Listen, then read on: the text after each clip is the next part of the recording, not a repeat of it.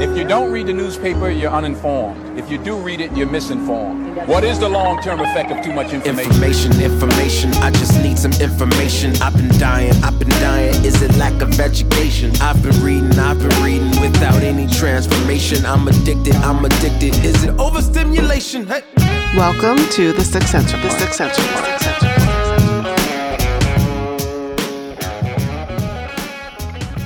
Hear ye, come one, come all. You are listening to the Sixth Sense Report with Joel Nikoloff and Darnell Samuels. Yo, man. We're chopping it up old school today.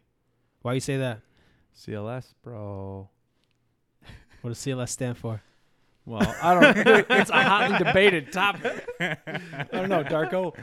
What's CLS stand for? Well, hold on. First of all, we gotta give him proper introduction. We have Phil Darko, fellow What's up? CLS alumni. Say hello. What up, everyone? Phil Darko here. And so, for people who don't know who you are, tell them who you are. I am a local artist. I am a youth coordinator at my church, Hope Church, Mississauga. All right, so for the listeners who are listening and they're probably wondering, okay, what's the deal between us three? So like we said, we mentioned we're affiliates of a Bible study group we were a part of a long time ago called CLS Bible Study. And yeah, we were each members. And so what do you guys remember when about first meeting each other through the CLS? Do you remember when that was or what that was? Honestly, my first memory was realizing, oh man, Darko's way younger than the rest of us. Like, I was probably, me and you were probably one of the older ones in the crew. And then I remember, you were around for time. And then all of a sudden, I don't know, I remember being like, what? He's like 15? Or I don't remember what exactly age you were, but I remember just being like shocked, like, oh, snap, there's some young cats in this group. I love it. Yeah, that was for me. It was because he's Steph, so Steph was bringing him and Gideon through. You're right. They were very, very young. Yeah, very young compared to us. I think I met him at like a True Light Lounge or something like that. Yeah, like my first experience, True Light and Steph, and it was just hard to kind of like convince my father that I'm gonna leave my house at 10 p.m. to go to this Denny's place in Mississauga with two of my high school friends and buy food. Like, I spent a lot of money during those years. We'd buy McDonald's food and then hop into Denny's and buy some fries and chop it up. So yeah, Bible study from like 11 at night to 2 in the morning. Oh man, 2 in the morning, man. Discipleship right there. Yeah, I know that was some those weren't family friendly man hours, right? Yeah, no, exactly. So it goes. We grew up and CLS kind of faded. Yeah. Friday nights became busy. Yeah. Everybody grew up. But what's interesting is that we also went to the Legacy Discipleship Conference in Chicago together. What I remember about that trip was, Phil. Phil had his Sunny D. Phil was on the Sunny D. And I remember I grabbed this Sunny D. I was like, what? You shouldn't be drinking this. And I looked at it, and I had canola oil. Yeah. Yeah, I had, so Sunny D has canola oil in it. That's why it's so smooth. Yeah. It gets down your throat. Oh, that's so funny. That was funny. And yeah, so you were staying in the condo with me and Steph, Anika. Good times. Yeah, Gideon, Tyra, and then Jade was... Me, Jade, and I think...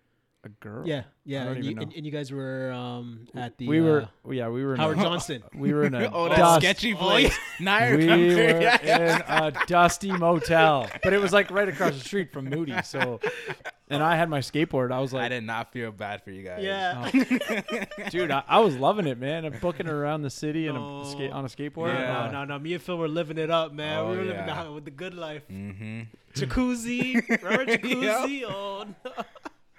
I don't know about you guys. I went there for the word, bro. No. The word, for the like, word, yeah. But at the same time, you got to learn to kick back. You got to learn to enjoy. We work hard to enjoy the pleasures of life, Yeah. No. Those were the good old days. Yeah, man. So Phil, now you're a youth pastor. You use that term, youth pastor? Youth coordinator, be specific. Whatever one. But do you calls me teach them the word? pastor. I do teach them the Yeah, word. okay, So all right. it's happening. So you come a long way. So CLS is being applied, It's right? a technical term with regards to the church Yeah, cause, politics. Yeah, because Yeah. because okay, because you guys both go to, well, you guys Hope, go to different Hope ones. affiliated. Yeah, I go GCC. Oakville. Hope Oakville and you're Hope. Hope Mississauga. Okay, and I'm Jarvis Street. Yeah, Phil. So welcome to the show, and so let's jump right into it. So you wrote a blog post that got a lot of attention, where you spoke with clarity on where you stood on the whole Black Lives Matter issue, in light of all the drama that's been going on, in light of the George Floyd murder. Black Lives Matter has been, loud and vocal about what's happened. And so now for, I guess, well, not I guess, but for Christians, it's been a dividing point where they're kind of like, okay, do we support, do we not support? But before we go into that, what sparked you to write this post?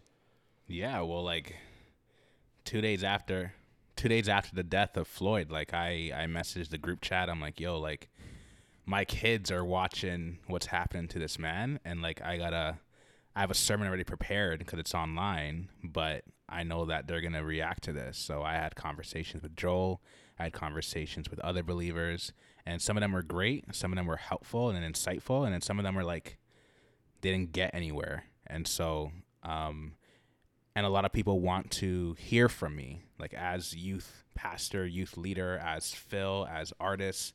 And I think this is just one of those situations where having a lot of hats and being in a lot of contexts had people look to me with, hey, what are your thoughts? What should I do? What do you think? And so, the blog was like, I communicate through art, and blogs are definitely a way that I communicate without being confined to a beat or 16 bars or a song. And so that was my way of communicating my exhaustion, but at the same time trying to bring clarity to my thoughts as well, and for future conversations to have a starting point and not kind of starting from scratch with each individual person. Well, we don't have the time for that. So what's the feedback been? Nobody got time for that. Yeah. Feedback's been great. So I've had one of my elders reach out to me yesterday and another one today, and they've encouraged me with agreeing with a lot of things that I've shared, and also giving me insight and ways to think about how I've perceived racism, or may have thought I've experienced it even in the church as well. But yeah, a lot of positive feedback from everyone who has read, and they've been sharing. So let's jump into it, and hopefully we can bring some clarity for the listeners. The direction we're going to head into is we're going to talk about Christians on Black Lives Matter, definition of racism, and is silence compliance when it comes to church, or is silence violence when it comes to the church? So okay, so where do you guys land on Christians and Black Lives Matter? You want to start that, Phil? Yeah, for sure. I think as a believer, believers should know that we don't support or stand behind things that teach contrary to the truth of the gospel in terms of like our identity, behavior, and purpose as well. But at the same time, I think there's an aspect of where Black Lives Matter, they address an issue, and they want murderers arrested, they want justice served, and for policies in place to kind of prevent racial partiality or inequity in the future. And I think those are things that a believer can stand behind and support, or at least attempt to come alongside and shed light in their own way.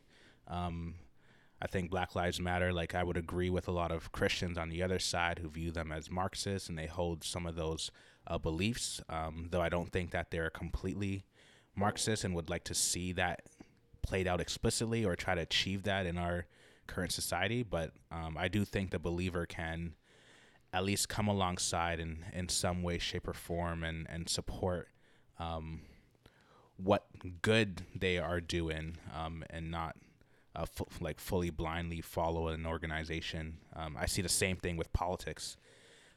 Like God has given us to submit to authority, but we don't have to vote. Like we have the right to vote, and there are parties, and no party is perfect, no politician is perfect, that do things that as Christian I can stand behind, but I don't follow everything that they then do. So yeah, so I think it's like a yes and no, like pick your battle kind of thing. Yeah, I think, for me, where I would resonate, I think a little bit with you, and I'm going to speak, I'll speak a little more generically, then I'll get a little more specific. Mm-hmm. I'm stealing a little bit of this from Paul Carter, who's got he has a weekly podcast or a daily podcast called Into the Word. He started doing this thing called like Going Deeper, where they basically just like chopped up the word from their weekly readings for their church. And this issue kind of came up, and there was a really good line in that, it's like, who do you stand with? It's like, I stand with Christ. And I think we all would agree in that regard, right? Like at the end of the day, when the time comes, like if I'm really picking sides, if you're not on Christ's side, well, I'm going to have to, and this is the generic statement, issue by issue, I have to figure out where do I stand on the issue. And so in that regard, I think I resonate with you there. On a given issue, where do they stand? If they're putting forward a political policy that I can resonate with, okay. Where I would say in the political world, things get really messy is we don't, generally speaking, politicians don't go issue by issue anymore. It's, a bundled package with 75 other things at the same time. So while I agree conceptually, I also see that practically it doesn't play out the way we would say issue by issue. And so in that regard, I would, to some extent, I'm going to disagree with conservatives at times. I'm going to disagree with liberals at times. I'm going to disagree with everybody at times because they're, anti-Christ in a sense. Mm-hmm. Specifically coming to Black Lives Matter, I would say, I think we can hash out a little bit about the Marxist stuff a little bit later. When we get into a particular issue, I would say there's, a video circulating recently. I don't know if you've seen it. Basically, it's one of the three founders basically saying her and another person are trained organizers, trained Marxists. And, not to put a black eye on what you're saying, but like to some extent, she's kind of, promoting it as what she represents. So that would give me pause to say, okay, I need to be more concerned about the Marxism, not necessarily, the organization or the people as a whole are Marxist, which I think to some extent you would agree with. Now, I would say when I look at, their website, what they believe, the most concerning thing for me, when they talk about family, parents, they refuse to mention fathers, right? Like it'll say mothers, parents, and so, family. That like fathers are intentionally left out. And the one line that again causes my heart to be like, oh man, this organization is something I need to be very weary of, is we disrupt the Western prescribed nuclear family structure. Now, I mean, I can continue the sentence, but that alone, that the family is to some extent a bedrock aspect of Christianity, right? I mean, without getting too theological, but the idea of a marriage resembling the Trinity, and Ephesians 6 talking about, or Ephesians end of 5, right? Talking about that, where it's like, okay, that to me is, and again, that doesn't mean on a particular issue I can't agree with them, but as an organization, there's cause for pause, right? And I think that resonates with what you said for the most part. So of course, yes, I believe Christians can march with Black Lives Matter, but the church can't. The church has a different mandate than the Christian. We have to remember that the church is an institution created by God, and so is like the state, marriage, and the family. All of these institutions that were created by God have a particular role to play in society. The role of the church is to proclaim the gospel, preserve the gospel, and display the gospel. As Christians, we believe black people are human beings. Therefore, black people matter because they're made in the image of God, rather than Black Lives Matter because rogue white police officers take a black life. I don't know, man. It's kind of weird to me that a black life is only valued when a white person takes it. It seems kind of white supremacist to me. Now, I want to clear up the myth that just because you don't support Black Lives Matter doesn't mean you love black people. Now, man, I love black people. That's why I don't support Black Lives Matter. I know I can come across as hard, and I apologize for that. For those of you guys who heard the interview on the Immaterial Treasures podcast that I did with Sam Say and Dan Fee, it's called Black Tuesday Reflections. Some people said I sounded a bit cavalier, and for that I apologize. I'm just the kind of guy who loves strong, and I don't like seeing people I love being misled. It really just bakes my biscuits. Now, personally, I can't rock with Black Lives Matter because their triage is backwards. They specialize on an issue that I would not consider primary, secondary, or tertiary issues when it comes to improving the black community.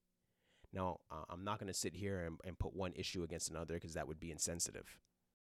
I have an alpha male personality, so I don't follow movements. I follow leaders. And as far as I'm concerned, Black Lives Matter has no leaders, nor do they value people like me, black, heterosexual, Christian males. I don't know. Just a point of clarification. Would you say, and I think I know where you're going, but would you say that's because on an individual basis, you would think people need to prioritize other things, and they're prioritizing on a collective basis? Well, I'll put it this way. So it's either your top-down economics or your bottom-up. So it's either you believe change comes from the top down, or you believe your change comes from the bottom up. I'm a bottom-up guy, so I believe that change is done through the grassroots level, from the home, from community organizations, and that I don't put too much hope in politicians and politics and policies, just because, you know, it's hard to measure those things and it's hard to trust. Mm-hmm. Oh, Trust I mean, those obviously, guys. I would agree Yeah, with so- trusting. Struggle to trust the politicians. I mean, Right. you know, Right. that's my go-to. So see it more as like a trust thing, not a responsibility thing. Well, I would say trust in regards to actually affecting change, right? So, I mean, if, you know, with regards to my position, politically speaking, it's always that central planning has good intentions, but the unintended consequences a lot of times outweigh the intended consequences, such that, you know, the net benefit is a lot smaller because the intended consequence might get achieved. And if you only look at the intended consequence, which generally that's what politicians do, and ignore the unintended consequence. And so that's where I would say I definitely agree with Darnell. From the top-down approach, the political solutions are always for the average. The problem is on the bottom-up level, or bottom-up perspective, there's so much nuance. And the more that there's a variance from the average for people, the more that political solution fails. And so when I say trust, I mean trust to affect change on a net benefit perspective, not that I don't trust the individual to intend to do good or try to do good. Yeah. Yeah. So like what I was saying was that, so for example, God gives a mandate to human beings, the cultural mandate found in Genesis chapter 1, verse 26 to 28, and chapter 2, verse 15. And then this is before the fall, and after the fall, he gives the mandate in Genesis chapter 9, verse 1. And this cultural mandate is basically God commanding all people to use creation to human flourishing and human benefit. And my beef with Christians is that I wish we had our own program or our own group that fights for these issues, in the sense where we have our own Black Lives Matter to say something. I mean, we have the AND campaign with Sho Baraka and those guys, and Justin Giboney, and I think that's, you know, an awesome vehicle for Christians to get political. But I just kind of wish we had our own way to support black people, apart from people that hate our Jesus, hate our family, hate our men, and hate everything we stand for. And then that's why that was my issue. So I would like to see more grassroots things being done. And that was just my issue with Black Lives Matter. But when we look at that, part of it is when we see them protesting and what they're protesting for, and looking for justice for George Floyd. It's a good thing, and you gotta. This is what they do. Black Lives Matter specializes in this particular area, and so if you can't beat them, join them, type of thing, and they'll get the change the way that they see fit. Yeah, I mean, you know, it's I think there's an aspect of police brutality is definitely an issue that I think we're finally going to see some, at least there's political clout that, hey, policing is a problem. There I've been, what I find ironic is I haven't stopped talking about this. Like, the racial stuff is like, for me being more libertarian oriented, like I've been saying this line, I'm pretty sure I've said it on the podcast a bunch of times. Like, we had peace officers and we went to law enforcement officers. And fundamentally, that's something where, yes, this context has a claim of racism and the race issue comes up. But, police brutality for me, it's something like, I can give you names like Duncan Lemp, or other people where, there's race scenarios that are very similar. The no-knock raid, I think it's Breonna Taylor. Duncan Lemp is exactly the same thing, but a white guy that nobody talked about. But I was talking about it. And so for me, I look at this issue going like, there may be a disproportionality by race, but disproportionately doesn't matter. 0 should be the answer.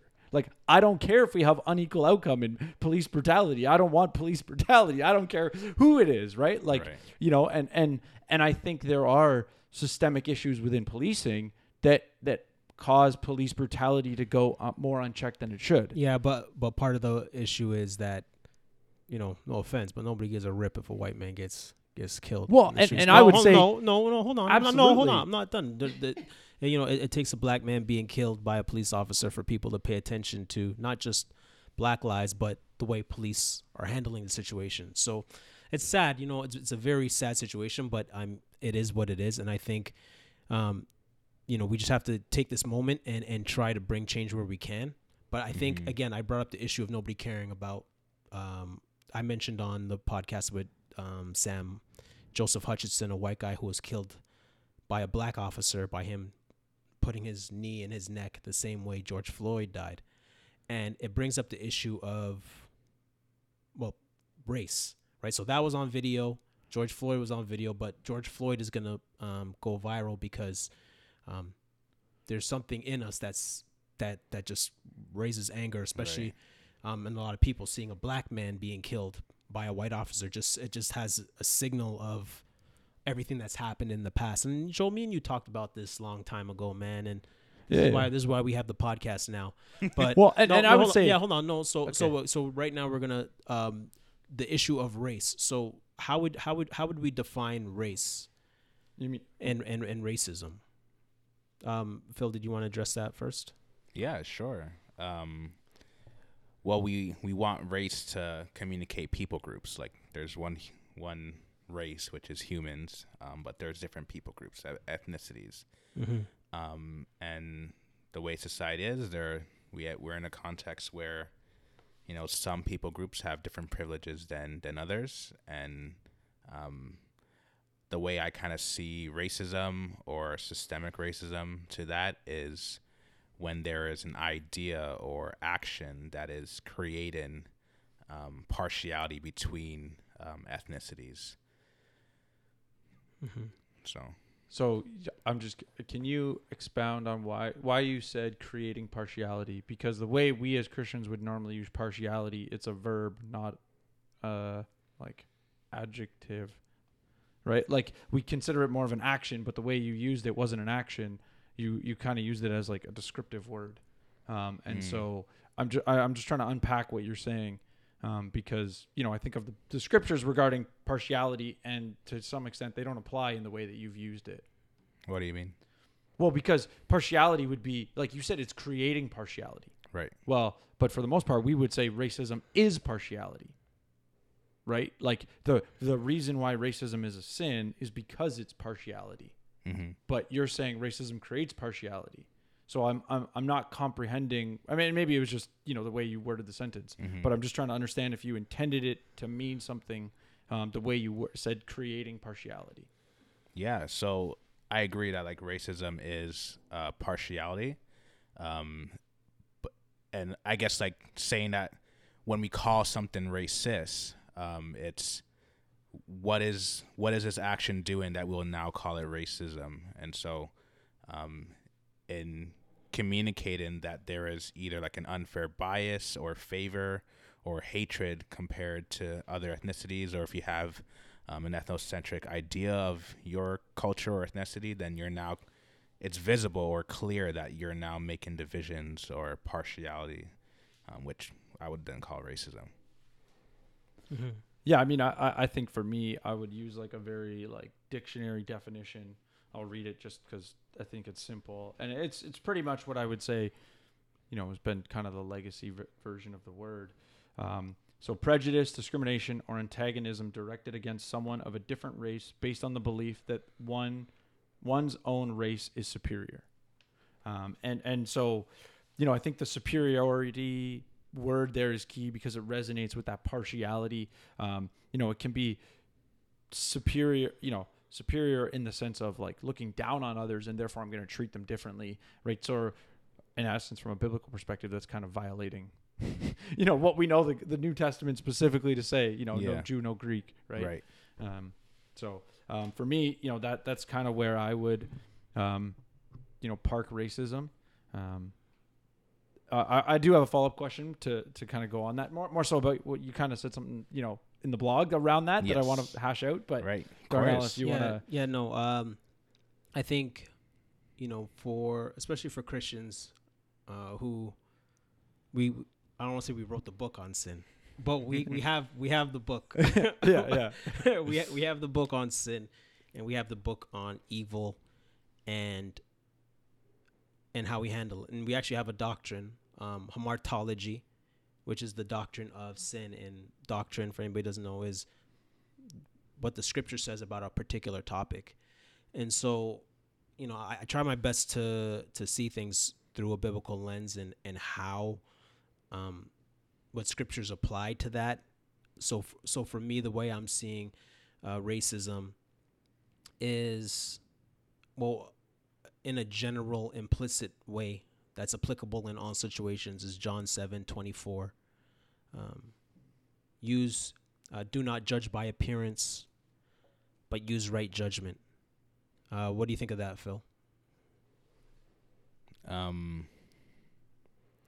Yeah, like I think I would agree with both of you guys, and I think the reason why I lean towards just addressing not just the motive of why someone is creating I guess disparity or differences between another person, is that you don't always see someone's motive.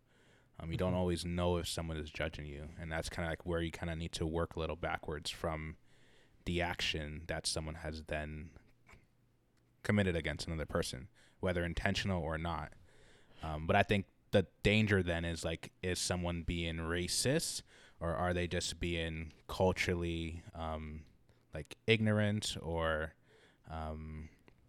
that's another word for it. It's like being culturally insensitive.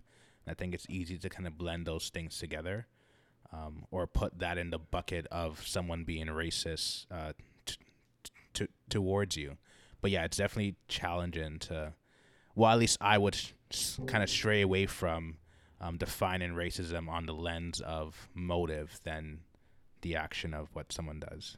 That makes sense. Yeah, and I mean, I definitely, I think that kind of resonates where I wanted to ask you, because you have this, the part of your blog where it's like, why we disagree, yeah. And so, it's I'll kind of hash out what I'm thinking, and then you can, tell me what your thoughts are, or rebuttal, or whatever you want to call it. So, you said a lot of us disagree on whether racism exists or not, because we have different definitions of what racism is. Right. And I would say my first instinct to that is, if we take the historical definition, I think that statement's wrong. So from the historical definition of racism, I would say it's funny. If you look back to maybe the 1960s, I would have said, yeah, there's a disagreement as to, is it right or wrong, right? Whereas today, I don't think in this term of definition, if you look at, obviously, a racist might disagree with the word. Mm-hmm. Outside of, the KKK members, which, I mean, the 300 of them in the U.S. or whatever, versus there's a, sort of overt, hardcore sort of, people that Richard Spencer, people that, I don't want to associate with, and most people don't. Outside of that group, I think most people would agree, yeah, racism exists, and we think it's wrong. So that's where, when I read this sentence, but then, when you talk about different definitions of racism, to some extent, where you're starting to go, where you started to go now, I would say, well, my question would be, is that because we're conflating things? We're trying to add things to this term that's beyond what the historical word means. Now, I'm not saying we shouldn't be worried about those things. I'm saying, though, isn't it becoming a semantical problem when one person uses racism in a way outside of the traditional word, and then some use it outside of a biblical context? So now you're taking away the idea of racism being a sin and making it an economic principle or a political policy. That presupposes what a policy would then create in an outcome. Sorry, say that again. Like if to then presuppose what someone may do, which is why you would then nuance a definition. You know what I'm saying? So like if with the historical definition, you would see the person in the KKK uniform as racist. But when you see the little things that person may do in his day-to-day life, you may not see that as racism. Whereas like the definition caters more to the extreme acts of partiality or bias towards different races. Whereas when you more nuance the definition, then you're able to, sin starts in the heart. Well, so like the only thing I have where I struggle hold with. on, sorry, I just wanted to point. Yeah, because I agree that sin starts in the heart, but sometimes we don't see it working out all the time. So, for example, like sometimes I feel like killing a person. I'm not going to say who, but probably me. Sometimes I feel like killing somebody and I don't. I'm a married man and sometimes I contemplate adultery. Thank God I don't. Yeah. Right? Mm-hmm. Yeah. You see what I'm saying? So there's many facets where we contemplate things that we shouldn't be thinking and we don't act on it. But sorry, finish what you're saying, Phil. But yeah, so like it's like it's not, that's like, I understand, like if you're not I guess if you're not nuanced in the definition, then you're able to then ascertain someone's motive based on their action, because it's clear evidence of this person thinks that they're superior than another person based on their ethnicity. But to my point, it's like you have different degrees of desires or partiality. I guess partiality, like, because some people say like racism is only when you hate another ethnicity. Racism is only when you think you're better than another person. Is racism also like, are you also creating partiality when you think you're less than another person? I think that's kind of where kind of want to dive a little more to get to the heart of the real issue. Yeah. What is the real issue of racism is kind of like where I'm leading the definition. Yeah, and the one thing I would say where I wanted to kind of push back on you would say, I agree that like the KKK is, everyone's going to call it racism. Right. But I don't agree that that's the extent of what the historical definition is used, because there's a term that's been thrown around a little bit lately. It's like the bigotry of low expectations, right? And so looking down on someone, another culture or race, you may not show hatred, you might show pity, but I'd call that racism. So like the fact that you're like, oh, that race needs my help, or those people right. are dirty. They should thank, you know what I mean? So there's that pride side of it that I would still say, like, to me, the way you were wording it, you're excluding that, where I would say, well, no, this definition encompasses, yes, is it harder to identify? Sure, that doesn't disqualify it from being in the definition.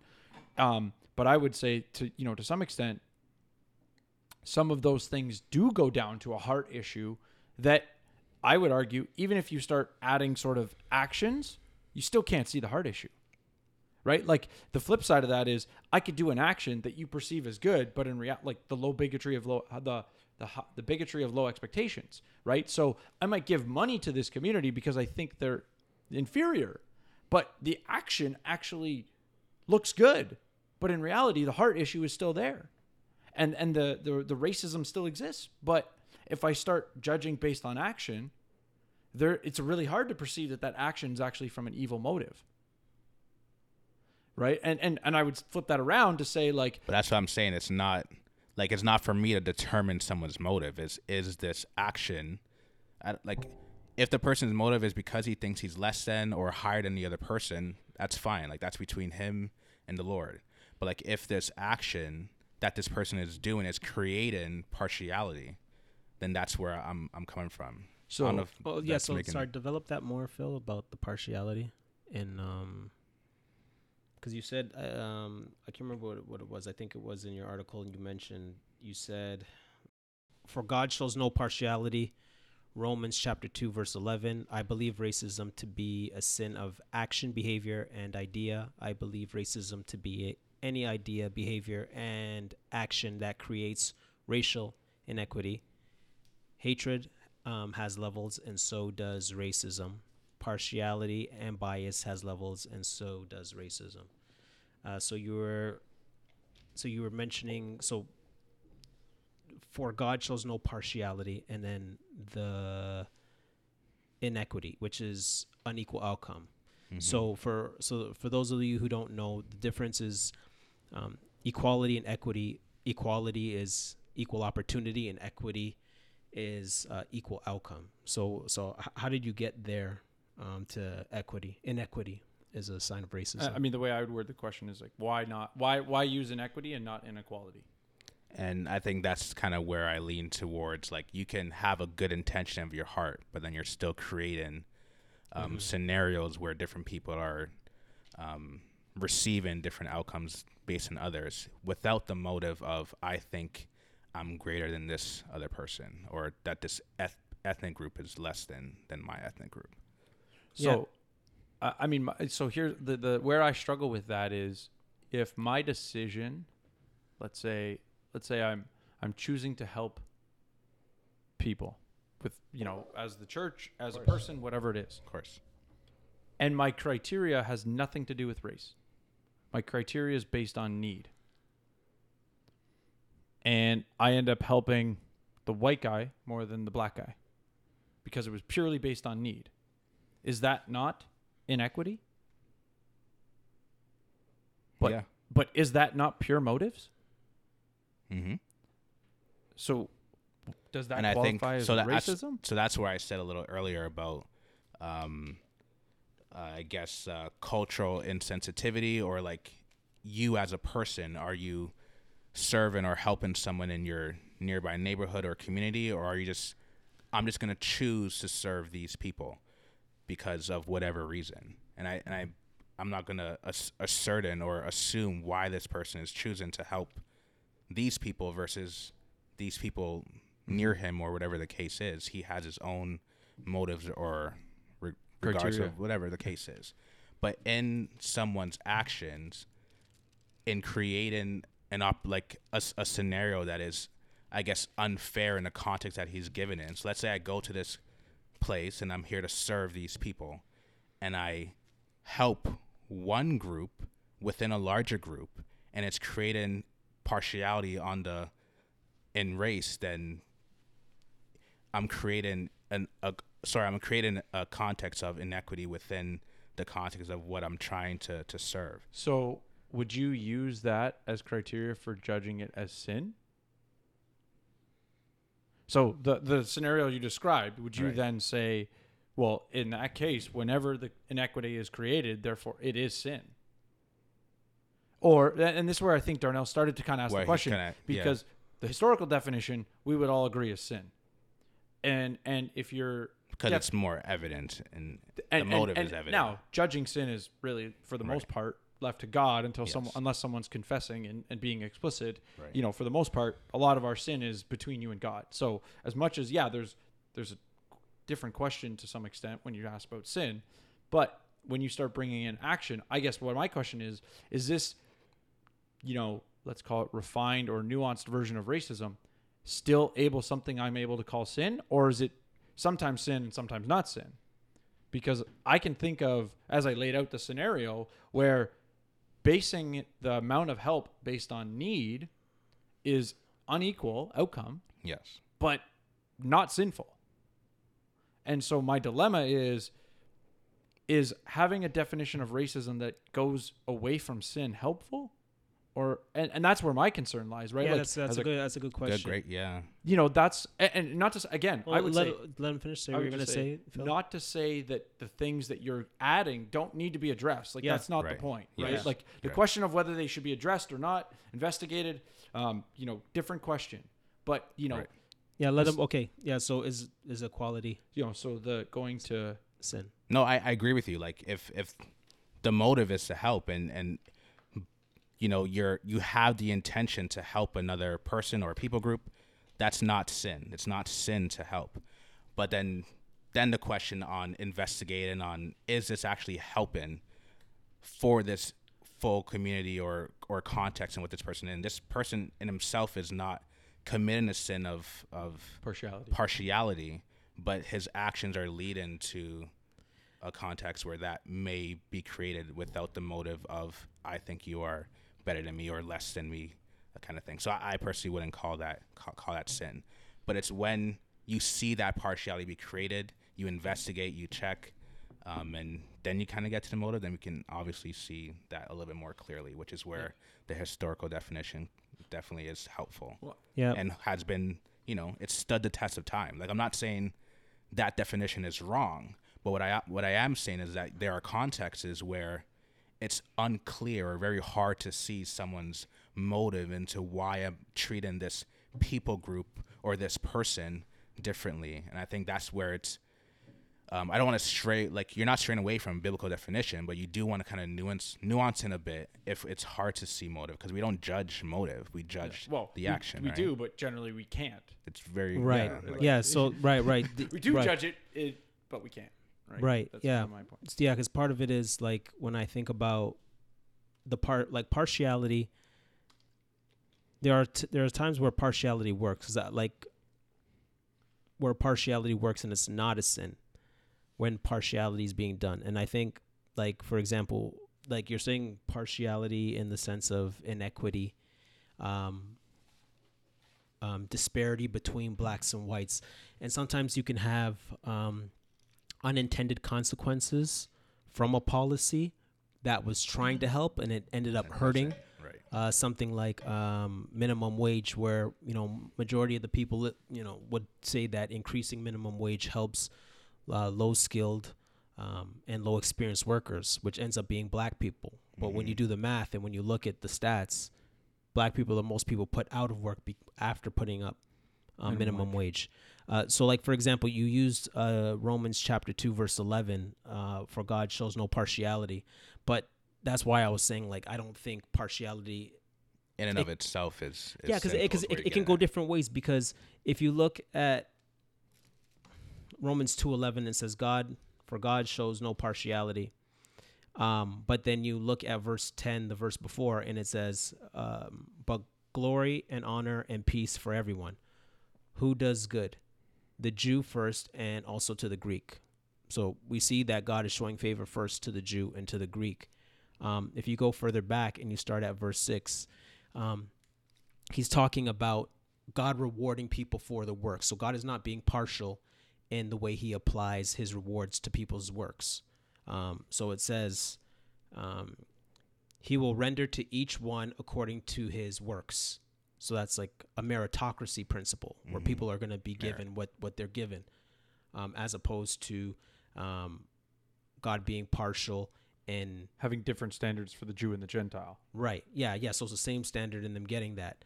Now, when it comes to ethnicity and the disparity of ethnicity, if you look in Romans, like we're just in Romans 2, and if we go to Romans 9 and we look at Romans 9 and we go to verse 11, right? And so it says, though they were not yet born and had done nothing either good or bad, in order that God's purpose of election might continue, not because of works, but because of him who calls.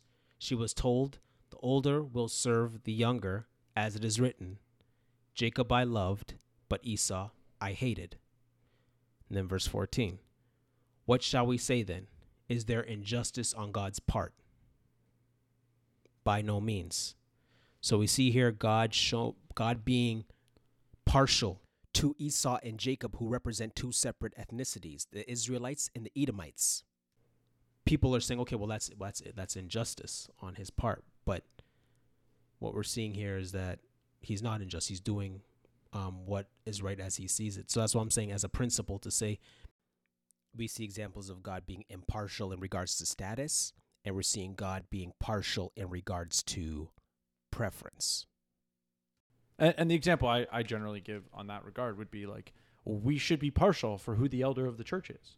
Like, we have criteria that partiality would be applied to. So, I mean, I generally, if I'm trying to use a scriptural perspective, I look at more so James 2, you know, the pretty big section on partiality. And I think verse 4 has a really good line where it's like evil thoughts or evil motives, you know, and so the motives of your partiality, or in a more general sense, I would say, anytime you're showing partiality and you're adding race as an irrelevant characteristic.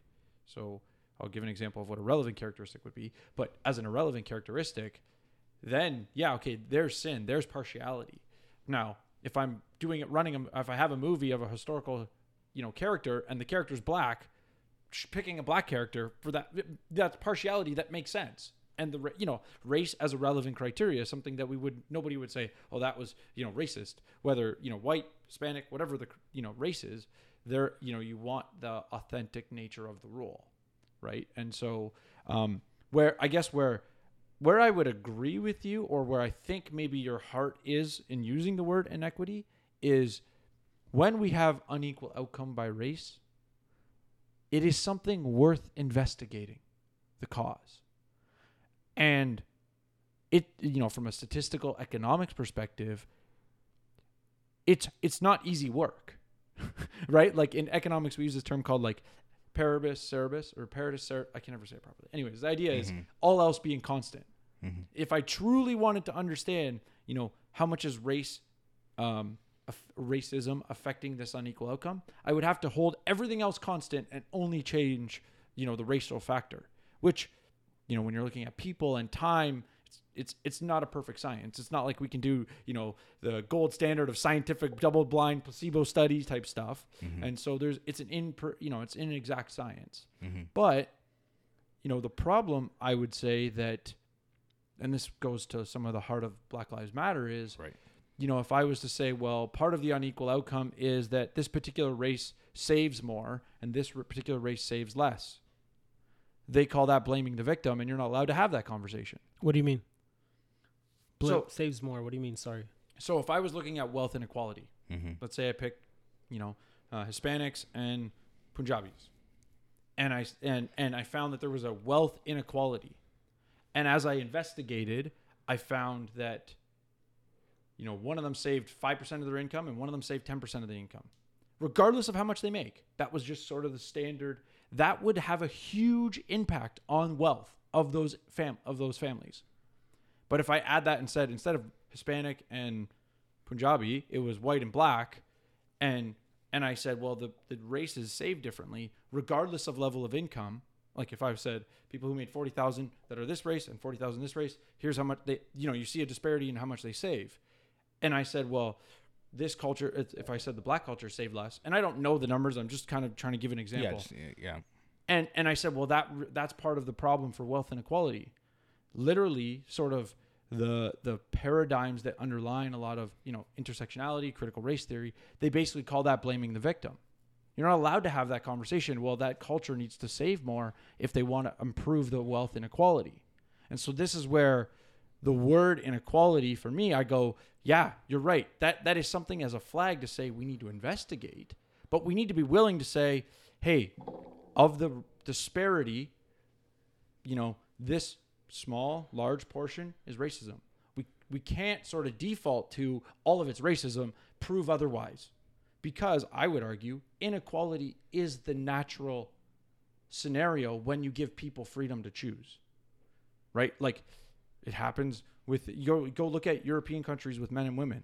They find the more egalitarian they are in those it's the like Norway and you know, that sort of region, Sweden. They find they're the most egalitarian, but you still have the most disparity because women tend to go in one direction because of their traits. And again, obviously we're speaking on averages, and men tend to go in the other. And so the reason I bring that up is to say, is racism not an issue? No, that's not what I'm saying. To some extent, I'm saying like there's some work that needs to be done when we see inequality. So, I mean, I know I've kind of gone on a perfect. I'm just writing notes. So no, good. No, I just meant I was trying to transition to you as a question. That's you know? very helpful. You know, this is where the word inequality to me has connotations, maybe in a way that you're saying like, hey, we need to be worried about racism when there's inequality. Fair statement. But inequality equaling racism as a default position is where I start to say, is that not partiality? Mm-hmm. Like, I mean, it's a different form, but to some extent, you're kind of... Yes. Yeah. So, maybe that my blog didn't really help communicate the pros in partiality, and not just saying all partiality or any kind of differences between ethnic groups is now sin. I think like where, similar to your point about which kind of culture is saving an amount of income and playing the victim, I think that's where people like more on the Black Lives Matter side kind of come, and they want to look at the context a little bit more nuanced. Like, are all black people not saving? Are they unemployed? Like, what kind of people are we talking about? Because then we're now, based on how the stats is, I guess, surveyed or presented, it's like every single black person is like this. Then we create this idea of you're not going to save.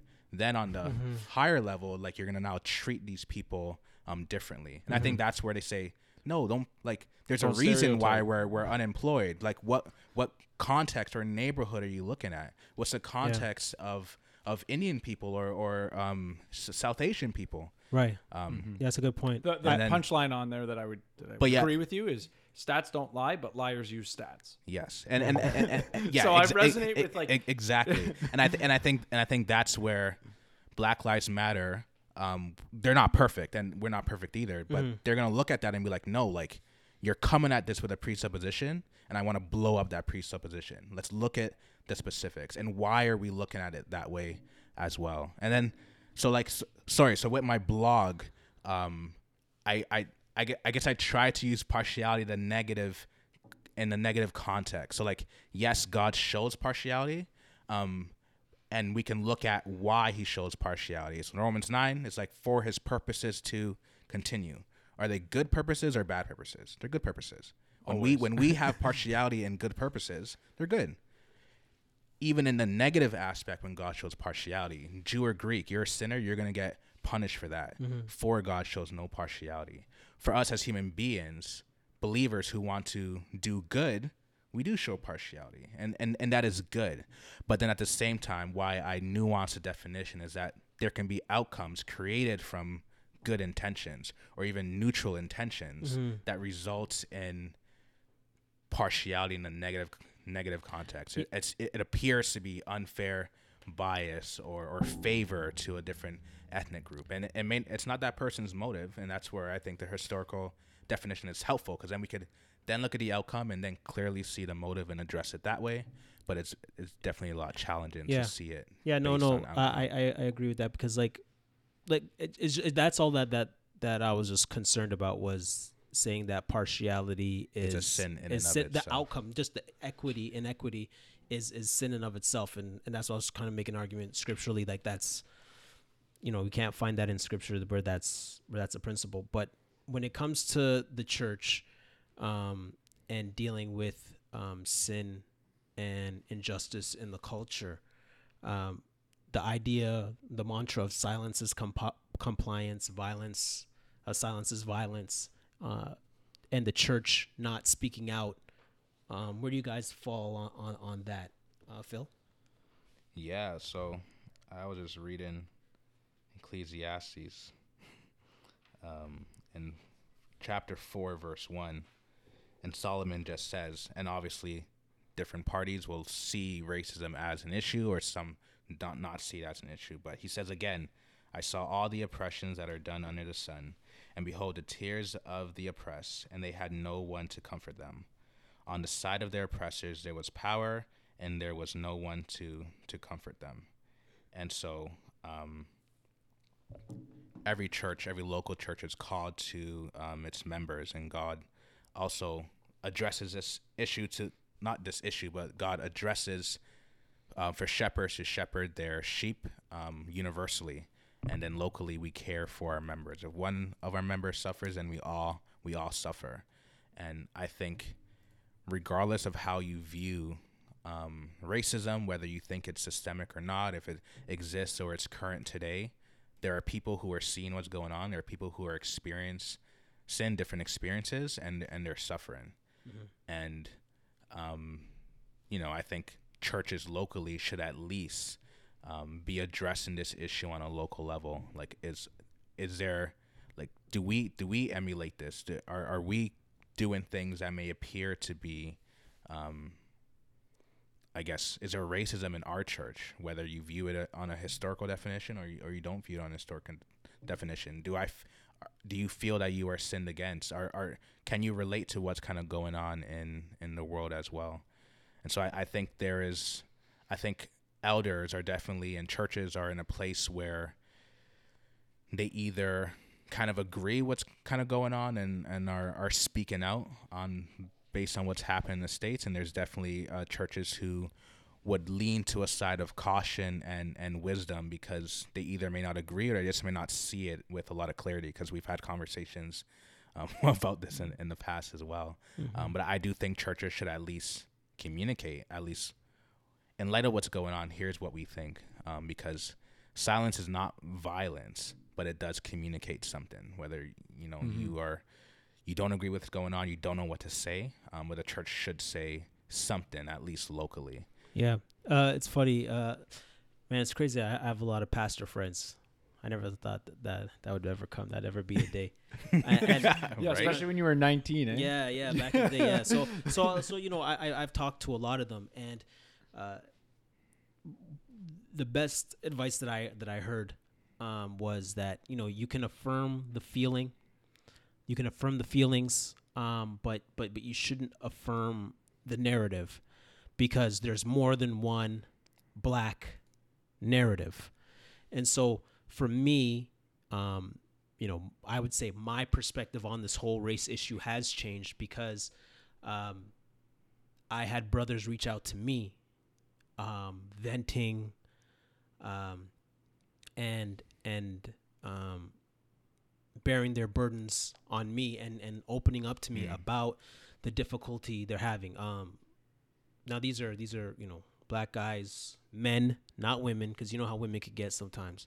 These are black men in the faith, love the Lord, biblically sound, and they're coming to me and they're saying, "Yo, D, like, I'm really angry right now. I'm pissed off. I'm seeing a lot of things online that's making me angry, and I'm mad at my white brothers and sisters, and because of their lack of understanding, and I feel like and they feel like, okay, I have issues that I didn't realize I had, that I thought I left at the cross, experiences of racism, being mistreated, and thinking that, okay, now when you come to Jesus it's all gone, but technically no. When you come to Jesus, those feelings don't go away. A rape victim, you come to the Lord, that trauma doesn't go away.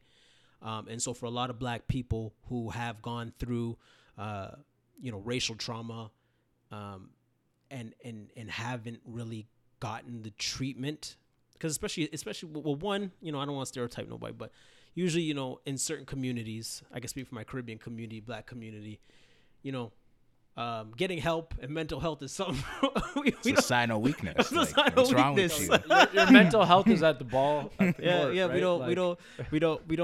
We don't take that seriously, and especially as not just as Caribbean people, but as men, because on the podcast that I did with Sam Say and Danfy, Black Tuesday Reflections, I mentioned the racial trauma post-traumatic stress syndrome, vicarious trauma. Afterwards, the ladies were like, yo, thanks, D. The ladies were like, thanks, D. But the fellas were like, What you talking about? Yeah, what are you talking about? I don't cry. Don't kill me. Right? So the point I'm making is just that it was helpful for me as a Christian brother to open up myself to other brothers to say, yo, you can come to me and vent, and I won't debate you. This won't be me fact checking you, but you can come and vent to me. Right. About your issues. I don't think it's wise for black people to vent to white people. I don't think that's wise or smart or helpful. Why? Well, why do you say that? Like believers? Are you talking about believers? If I was just purely like where I think I understand where he's coming from, it's like, think of it and this, I know this might sound horrible, but think of like a therapy sort of session. You're not going to communicate to it's going to be really hard to communicate to someone who's going to be largely ignorant to your experiences. It's different to communicate to them, to be like, hey, I want to help you steward the sheep of our flock better. Here's the experiences that some people have had in your flock, right? So in that regard, I would say, yes, that if that's what you're referring to, I think Darnell would say, yeah, do that. But for you, when you're working through something, generally I would say you're going to want to confide in someone, one, you can trust, and two, who can understand what you're talking about. Yeah. So that's what I was kind of getting at in regards to, not just that, Joel, but also if you're a black person that believes in implicit bias, white privilege, white guilt, white fragility, white chocolate. I love white chocolate, by the way. What? No, I love white chocolate, man. Yeah. I love Hershey's Hershey's cookies and cream. Okay. Anyways, yeah. So if you're a black person who holds to those ideals, a conversation with a white person is futile. They can't do nothing for you, because technically it doesn't. It's no longer a dialogue. It becomes a monologue, because the white person is disarmed to be able to ask you to unpack, or even just to go back and forth, Or ask you tough questions. So even for me, and that's why I was saying, like, and that's why I was apologizing in the start. If I, my wife says I'm a pretty intimidating person. I hope not. I hope I come across as a enjoyable person to be around. So I say that in apology to a lot of my brothers in the faith, that like, yo, if you want to call me up and you want to chop it up and so forth. And even more so, I've also reached out to people in my church, because you know what, Phil, I didn't even realize people were hurting. In my head, I was just like, oh, come on, man. Like, I'm looking at them in my shoes. I wasn't being, I was being sympathetic. I wasn't being empathetic. And then when these guys started coming to me, I said, okay, shoot, yo, like I gotta check in on people and say, yo, where's your head at? What are you thinking? And they'll open up and they'll be like, yeah, D, I'm here, I'm this, I'm that. And I'm not even here to debate you. I'm not here to talk politics. But you know what ends up happening, Phil? After the venting, and letting all the emotive aspect of what's going on, Right. then the person starts to ask deeper questions where they're kind of like, yo, D, so what do you think economically is going on? Yo, what do you think about, theologically of this and that? And then you can get into deeper debating type topics. But first, you just got to let people vent and be vexed. And I just think it's best for black people to do it with black people versus with white people, because it's if you're a person that holds to those social justice ideals, there's no conversation there. Yeah, it's the silence is violence, silence is compliance. I mean, they're catchphrases that I think, fail to recognize nuance. I think you made a good point that not saying something also is communicating something. And so as a church, I would agree that saying nothing, you have to be, or when to speak, you should be very considerate of. So not to put you guys on the spot. So did Harvest make a statement? Well, I know you guys did something. I mean, I would say this is like the craziest time of my life right now. So just in terms of personally, you may not know if they did or not. Yeah, like, I mean, I don't remember. Like, I know they talked about it, sermons, it kind of obviously referencing what's going on, but in terms of like a very explicit statement, they might have put something out, but I mean, I'm in like new job, tax season, all these. That's just like I'm in survival mode right now. Right. So keeping up with all of it. That is partially why we basically are just restarting the podcast now. So, I think they might have promoted what you guys were doing. Okay. Just because or at least sort of like made reference to it. I know I heard Jason Matta at Toronto West talk about it, and so. I don't know exactly with regards to what my church said or didn't say. I would say definitely in terms of sermons, it came up in passing. Right. My church. But is that enough? Well, and see, this is where I was. Joel, what do you think? What do you think, Phil? I think, the bigger the church is, the more burden you have, right? And I think you got to think about your congregation. Like I know for your church, its demographic is not so colored, but there is color there. Well, it's my church is like crazy multicultural. Like something like 70 languages are represented. Wow. By how many people though, compared to the So I mean, what's the percentage? I mean, my church is located in Burlington and Oakville. Like, the local population, I would argue it resembles the local population, right? Which might be 70% white. I don't know. I don't think my church is 70% white. I would say if it's 50, I'd be shocked. And the problem is, I don't know who to call white. Like, Right. this is to be honest, this whole like conversation, what always kind of frustrates me is like, I don't put myself in a category with Italians. To be honest, I don't put I'm literally, my culture is hockey. Like, I know that might sound ridiculous, but what I'm like, jokingly, I'm always like, yo, I'm a European mutt. Like, I have no tie to any culture in the sense of legacy, history, whether that's because, my dad was the first Christian in his family, maybe.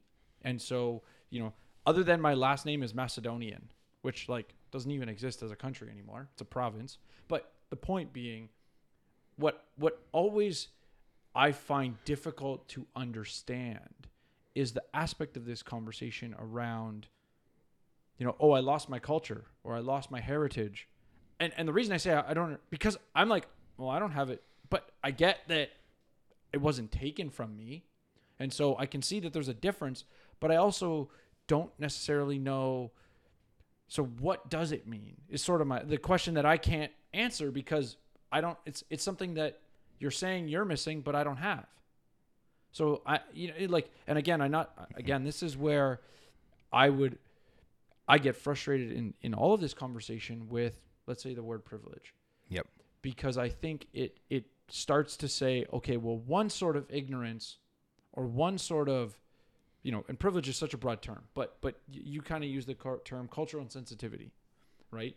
So that it's almost like, well, when the majority is ignorant, that's a bad thing. But when the minority is ignorant, we don't worry about that, right? And so this is where, I'm like, it's like Darnell said, I can't walk in these people's shoes. But recognizing every time you're in a conversation with someone, you should be at least going, especially if they're saying something to you that sounds like they're a crazy person, chances are it's like, okay, wait, I'm interpreting what they're saying through my life and my, worldview, especially if they're not a Christian. But if you try to put yourself in their shoes, you might actually look at them and go, okay, I disagree with you, but I can actually understand how you have that position. And so my point about bringing up privilege and sort of my frustration is, are we potentially sort of, as I said, demonizing one sort of ignorance and dismissing another? When if we really want to have conversations, on personal levels, we always need to recognize, well, I'm ignorant to you and you're ignorant to me. And when you're trying to tell me a story about your life experience, help me understand you because I clearly can't, and vice versa, right? Like, I mean, it's like me and Darnell start talking about hockey versus basketball. Like, there's an aspect of like, okay, well, here's how we're different. Here's how, so going back to the silence, piece, the point I was trying to make was that I have a concern that we start to judge people who might be silent because Or churches. that are silent Yeah. because they're in turmoil about so many aspects of this, right? Like, I wouldn't say turmoil, because well, I'm thinking turmoil more on the individual level, right? Like if somebody's no, I mean, well, no, because I thought you were talking about the church. well, I was trying to talk about both, but I use the word turmoil more so in the individual sort of. I'm broken over this. I hate this. Well, yeah, some people are turmoil, some people don't give a ish. Well, and but this is my point. You know what I right? mean? Like, listen. The person who doesn't give an ish is the one that you can say like, your silence is telling me something. But even then, for some people, who just are just kind of tired with it, Dave Chappelle was saying too, like I don't have to say anything. One, because nobody cares what I think, because it doesn't matter what I think. What's going on is the testimony by itself. And he totally agrees with it, but he was just so grieved. He's just like, he's like, he was kind of like, don't even ask me. Yeah. Dave Chappelle was like, don't put a mic in front of my mouth, because I'm telling you, Now's he's going to go off. Yeah. Now is not the time to ask me what I think about the situation. So you have him, a person who's going to withdraw, and then another person who just doesn't care. But then from the church perspective, you have a church who will do things behind the scenes. Where, because like somebody, one of my pastor friends were pointing this out to me, like about social media, Twitter, Instagram, and people feel like because of social media you have to come and make a public statement. And I was kind of like, oh yeah, you're right, because I'm on social media a lot, and it almost feels like it's natural for a pastor to come out and make a statement on what's going on, kind of like. In my junk mail, I got. They're home. It's COVID-19. Yeah. They have nowhere to go. Yeah. Their Wi-Fi is unlimited right now. Yeah, They yeah. can And say then something. you know what was popping off too? IG Live. Mm-hmm. IG Live was popping off. Everybody had a statement to make. And even like, in my junk mail from Old Navy made a statement about Black Lives Matter. Right? And I was just like, wait, but hold on. Good food. Like good. Like they send me meals, bro, and they're talking about this stuff. So I'm like, yeah. So everybody, so people are kind of like, okay, so where's Pastor so and so? And so the point I'm making is that we can't just jump to conclusions and say that your church doesn't care. Your church doesn't care. So they might be doing things behind the scenes. Right. They might make a mention in the service. Yep. But again, the goal is to affirm the feelings and not the narrative.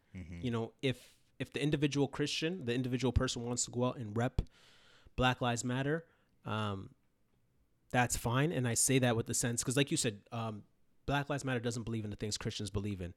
But it's okay for Christians to support things that don't necessarily support the church. So for example, the genetic fallacy, because that's to commit the genetic fallacy. The genetic fallacy is to say, you judge something on the root, even though the fruit is good.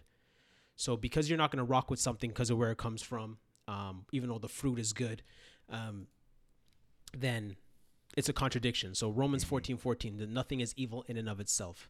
A theological example of this is Lucifer, right? God created all things good.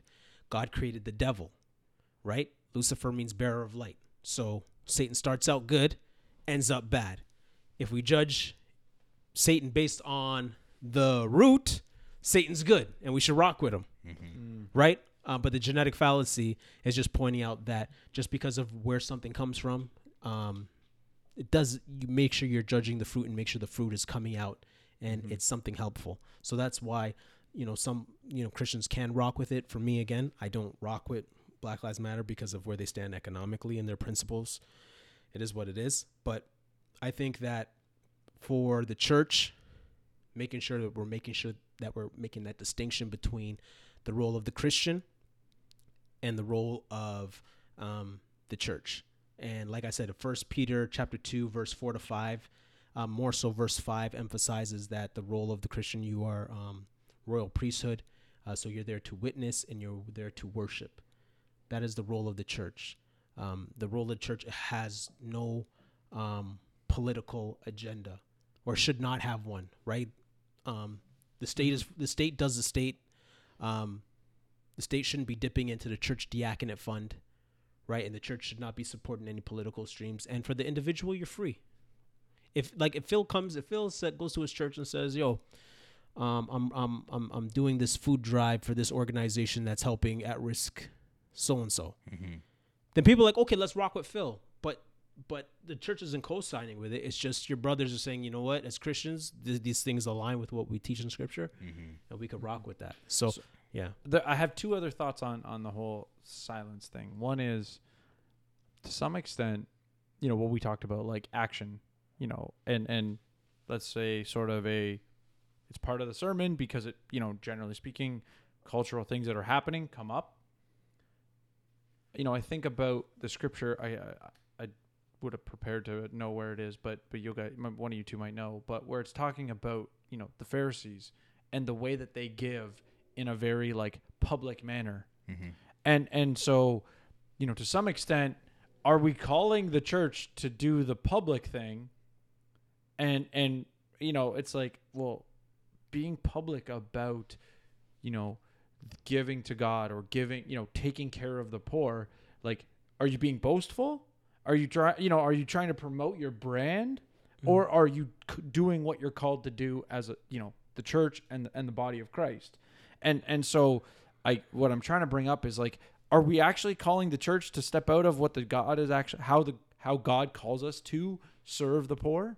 And so again, I'm not saying like you don't make public statements, but to some extent to require it, it's like, well, we shouldn't be boasting that, you know, it's like this year we achieved $50 million in missions. Like, you know, are you boasting about what you're doing for God, or are you actually doing it for the sake of doing it? Yeah. I wanted to just harp on something that Joel mentioned about white privilege. And I mentioned it too, and just in regards to like a Christian perspective and where God has placed us. And I mentioned this in the book of Acts. I think it was 20. I can't remember how to find it. The boundaries and times, right? Boundaries and times. Yeah, the boundaries and times. And so God has placed people where they are. And especially for us who are reformed and believe in predestination, and that God is sovereign and that he predestines where people should be. It's one of those things we have to remember not to put burdens on people that the scriptures don't call us to put on people. It's not my fault. My dad is who he is and my mom is who she is, and I came out the way I came. Right? These are the cards I was dealt, and you got to rock with it.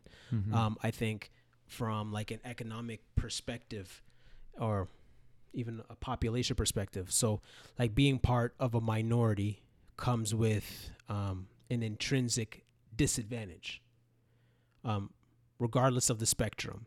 And like that's true in Japan. It's also true here. Yeah.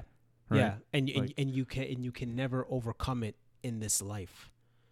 And so we have to remember that the context that we live in, you know, I made a joke one time on the 6th Sense Report, and, you know, we were talking about, Trudeau, Justin Trudeau, right?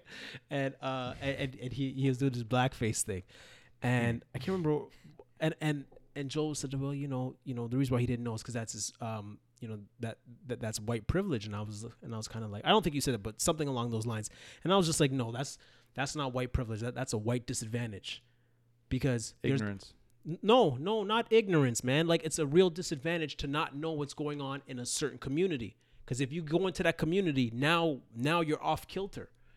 And it's the same thing. You like, you know, if I go, you know what I mean? If I go into a Muslim country,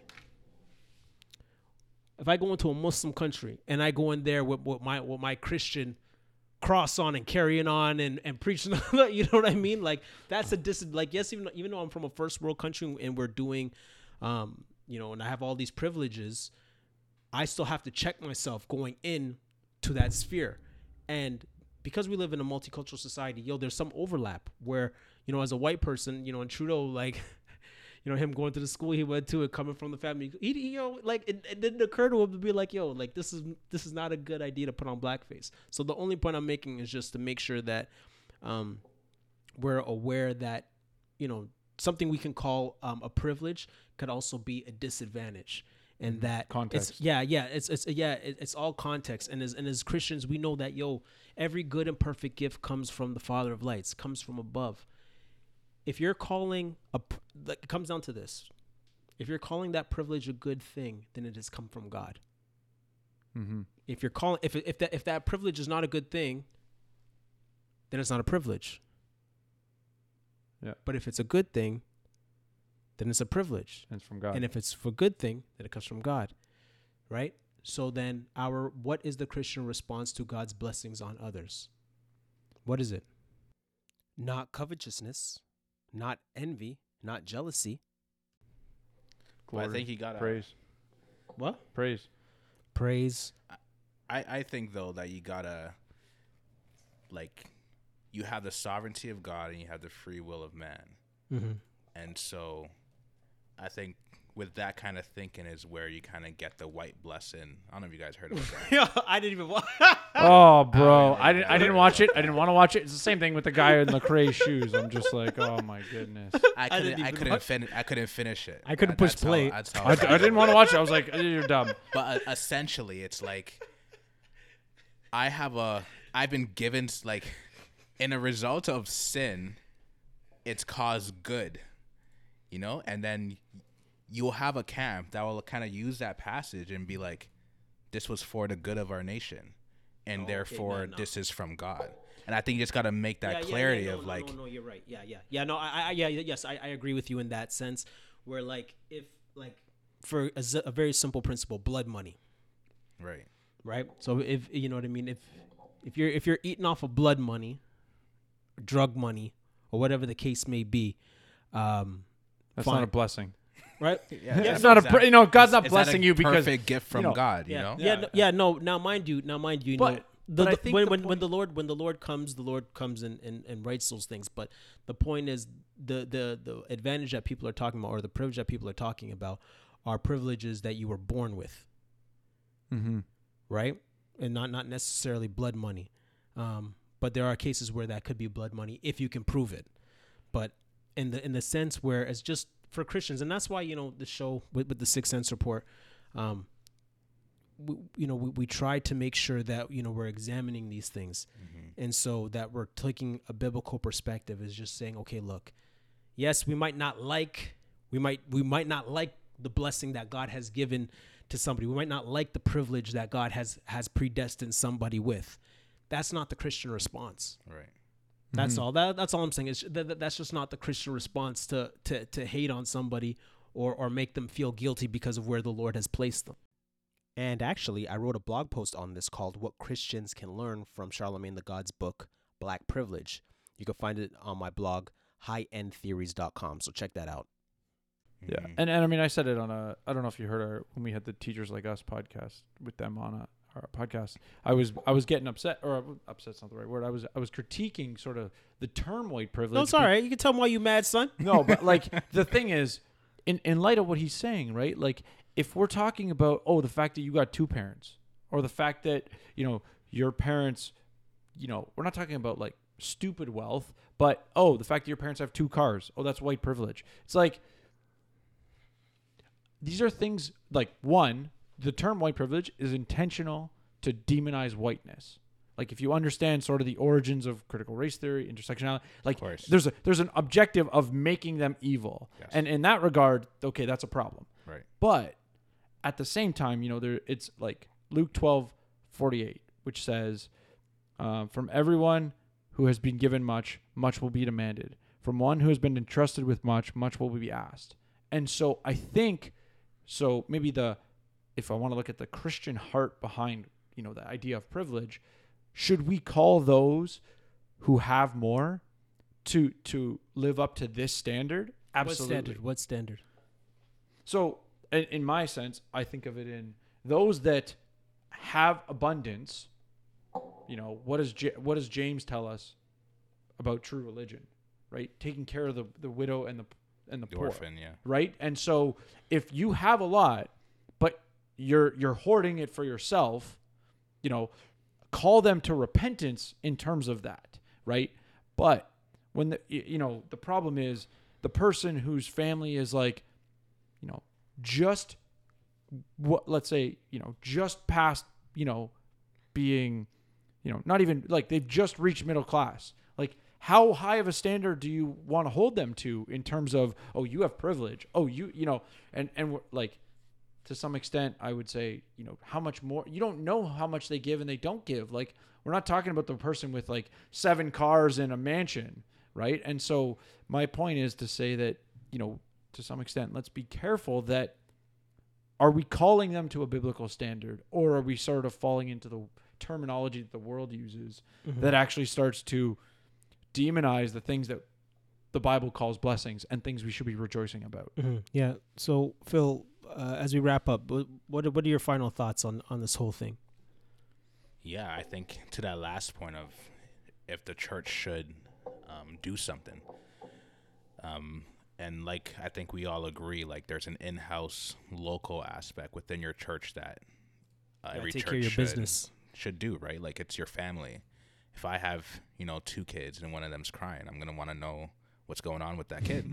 If I have 20 kids and one of them's crying and I don't do anything, I'm either communicating that, like, these other 19 kids there's probably something more popping over here versus, like, it's not that serious. And I think, churches, regardless on their size, should at least, and to your point, like, be an open ear to at least those who are suffering. If one member suffers, we all suffer, right? So to recognize the hurt that some people are going through, and then you can then have conversations on, now tell me why you think this is happening, or like, let's look at the Bible and find out why this is happening and how we as a church can respond to like our congregation, and then maybe talk about on a public level. I think it's just very interesting that, COVID came when it came, and this came when it came, and now everyone has to say something. There's definitely Got the nothing fear else to of, do. Yeah, they got nothing else to do. Yeah. There's the fear of being canceled. Like, if Good Food didn't, say what they said, black people would go to HelloFresh. Who knows? Yeah. So there's definitely that fear of man that definitely plays a part that the church needs to be mindful as well, but to respond in love to those that it's tending for. Yeah. And you know what I also add, Phil? Also, like, I'm not an elder at my church. And, you can still reach out to people. You don't have to wait for your pastor to do something. Exactly. Like, you can do it. Yeah. You could do it yourself. Each member feels what the member should feel, right? And you know your people. You know your group. You know who to reach out to, and you have a person's number. And yeah, we should be more caring to reach out. Phil, let everybody know where they can reach you. So you can reach me Twitter, Instagram, Phil Darko Hip Hop. You can email me at phil@hopemississauga.ca. I will try to get back to you as fast as I can, but I'm pretty quick. All right. I'll put all that in the show notes. Yeah. Whatever links, article, that stuff, we'll make sure we. When's the mixtape dropping? Ooh, I got the unreleased stuff, so stay tuned. Stay tuned. Shout out to Middle Child Records. Nice. We got EP coming out this Friday, Anthony Sawyer's. So we can look forward to that. Turbulence in Order. Oh yeah, that was a nice hat he had on, man. His pictures always look good, man. He always looking fresh. Yeah, what up, Anthony? What up, baby? He knows what he's doing. All right. That's good. See you, let's be out. Peace.